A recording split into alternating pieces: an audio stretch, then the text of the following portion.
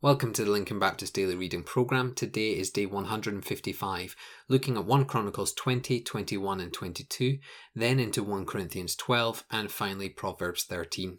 And as you can tell, a little bit more reading today, so do make sure you carve out a bit more time to fulfill the full reading for today's devotion. First, let's go into 1 Chronicles. I won't spend much time giving thoughts on Chronicles. I want to be able to give a little bit more time to the Proverbs passage. However, I want you to see that trial came before triumph. The trial of David was to go through the senses, understanding that God saw it as disobedience and therefore a punishment was given. The triumph was to seek the temple to be rebuilt and the Lord's presence given a God-honouring home. Through the trial, David was reminded of the need to honour God. Now, we often look upon trials as punishment or even as a test from God. Yet sometimes trials can be for the good of what is to come next. I think of that exam paper that marks your bibliography harshly, but next time the bibliography is better. Or the athlete who suffers an injury only to find a stronger mental grit to train harder. Trial prepares for triumph. So today, if you're in trial, do not be downtrodden. Look up and see the victory on the horizon, for Jesus is preparing you for triumph. We now head into the book of 1 Corinthians.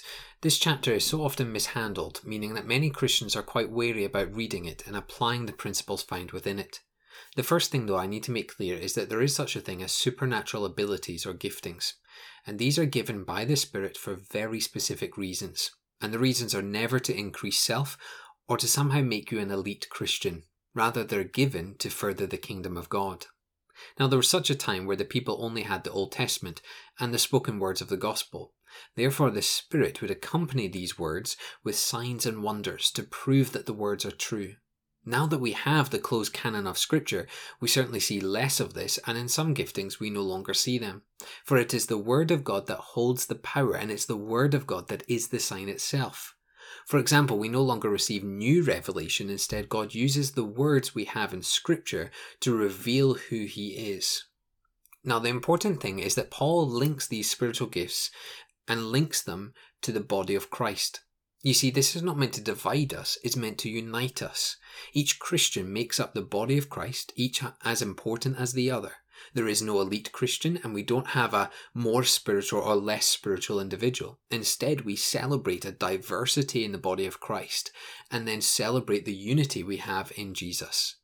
All our giftings, talents, and even divinely appointed moments are to be for the building up of the Church of Christ. If it tears it down or causes division, it is not of Christ, but of self. So when we apply these verses, it has little to do with a debate on whether spiritual gifts have continued or not. It's more to do with how we come together as one church body. What unites us? Jesus.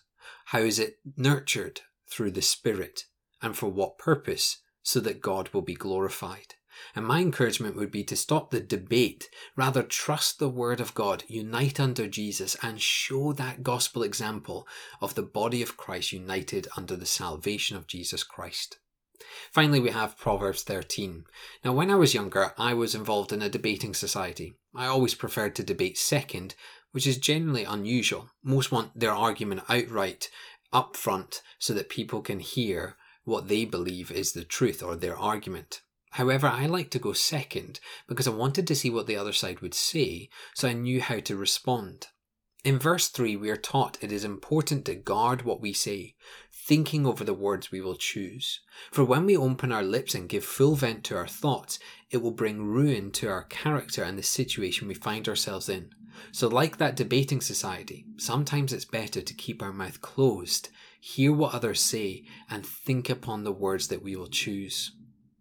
We also have verse 13 and 14 reminding us of the importance of studying and teaching the Word of God, for it is the Word of God that brings life and reward when obeyed. Now, often we think that deep teaching of the Word of God will turn people away when, in fact, the opposite is true.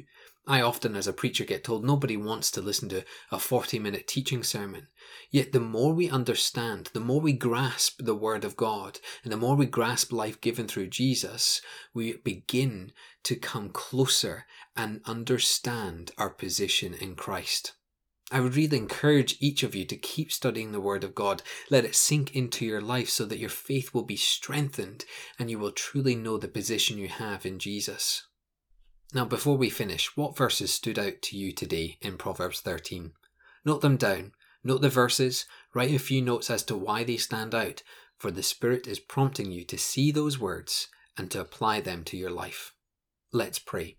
Father, we indeed thank you for your word. We thank you that we are strengthened by it, that we're renewed by it, we're refreshed by it, that we understand our position in Christ by it.